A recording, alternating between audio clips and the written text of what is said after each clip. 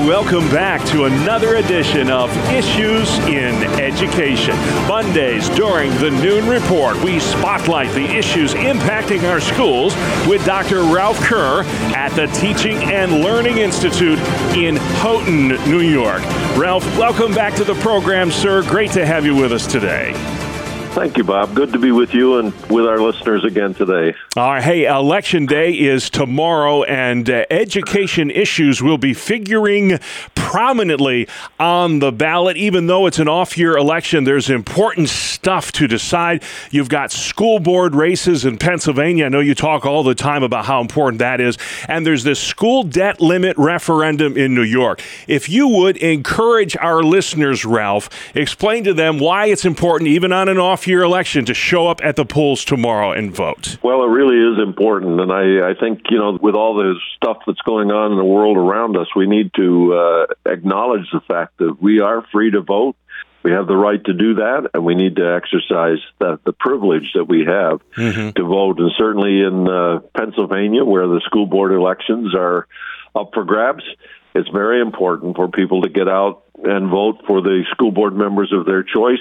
I hope by now that our listeners have checked out who the candidates are and they understand their positions, and then they will actually exercise that right to vote tomorrow. There's no point in complaining about what's happening in your school if you don't vote on election day. Yep. So take tomorrow as the challenge to do that. All right. And explain, I know you did this last week, but again, because a lot of people are going to go into that polling booth tomorrow and say, what in the wide world of sports is this? Talking about that school debt limit referendum. Explain how that works and why you're supporting it. Well, interestingly enough, apparently I didn't do a very good job of explaining it last week, because I did have a call actually from a teacher that I used to work with during the week, and she said, we're in the teacher's room. We heard you on Family Life promoting that, and we still have some questions about it. So once again, here's in basic form, here's the situation. Currently, in New York State, all school districts except the 55 small city school districts can borrow up to 10% of their property tax value for various things, normally for building projects and that kind of thing.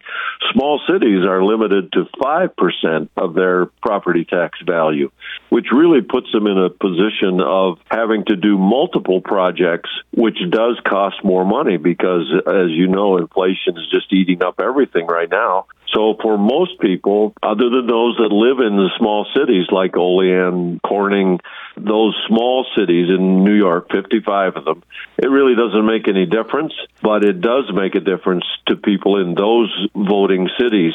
So I'm encouraging people to vote yes on that referendum, to give people in the small city school districts the ability to borrow up to 10% rather than be limited to 5% of their property tax value. And I encourage people to vote yes on that tomorrow. All right. Let's talk about chronic absenteeism, Ralph. It is a huge problem, post-pandemic even. Now, a student's chronically absent when they miss 18 days during the academic year. More than 30% of students in New York State are doing that. What's to blame for this? Well, part of that is certainly parents just not communicating with their children that getting to school is important. You talk about learning loss for the pandemic. This is just compounding that whole issue, because if you're not in school, you can't possibly learn the curriculum. So parents, administrators, and teachers need to really do their very, very best to encourage students to get to school and be part of what's happening there on a day-to-day basis. Gotcha. I saw in the second largest district in the state, Buffalo, 90% of high schoolers are chronically absent. That is just unbelievable. Then finally, Ralph, it is cold and flu season once again. Everybody's kind of moving indoors now. Share with us some of those timely do's and don'ts to keep yourself healthy during this time of year. Well, when I was thinking about this, I thought, part of it is really to do with the golden rule, which we know what that is, do to others that you'd want them to do to you. Would you want somebody sneezing, coughing, just saying, I'm really feeling lousy, sitting next to you at work or at school?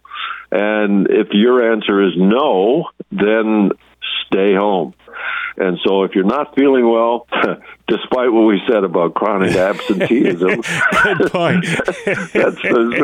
Sorry, it just struck me as being kind of funny. All of a sudden, we say, don't be absent from school, and then in the next segment, we're saying, well, it's okay if you are. Stay home, whatever. We didn't plan that. Use good judgment, I guess, is really the idea. If you're not feeling well, stay home. If you're feeling all right, get to school. All right, good advice, and we'll have to leave it there. But Ralph, if folks want to know more about those important ballot issues tomorrow, it's Election Day in New York and PA. You have a wonderful website. Where can folks find you online?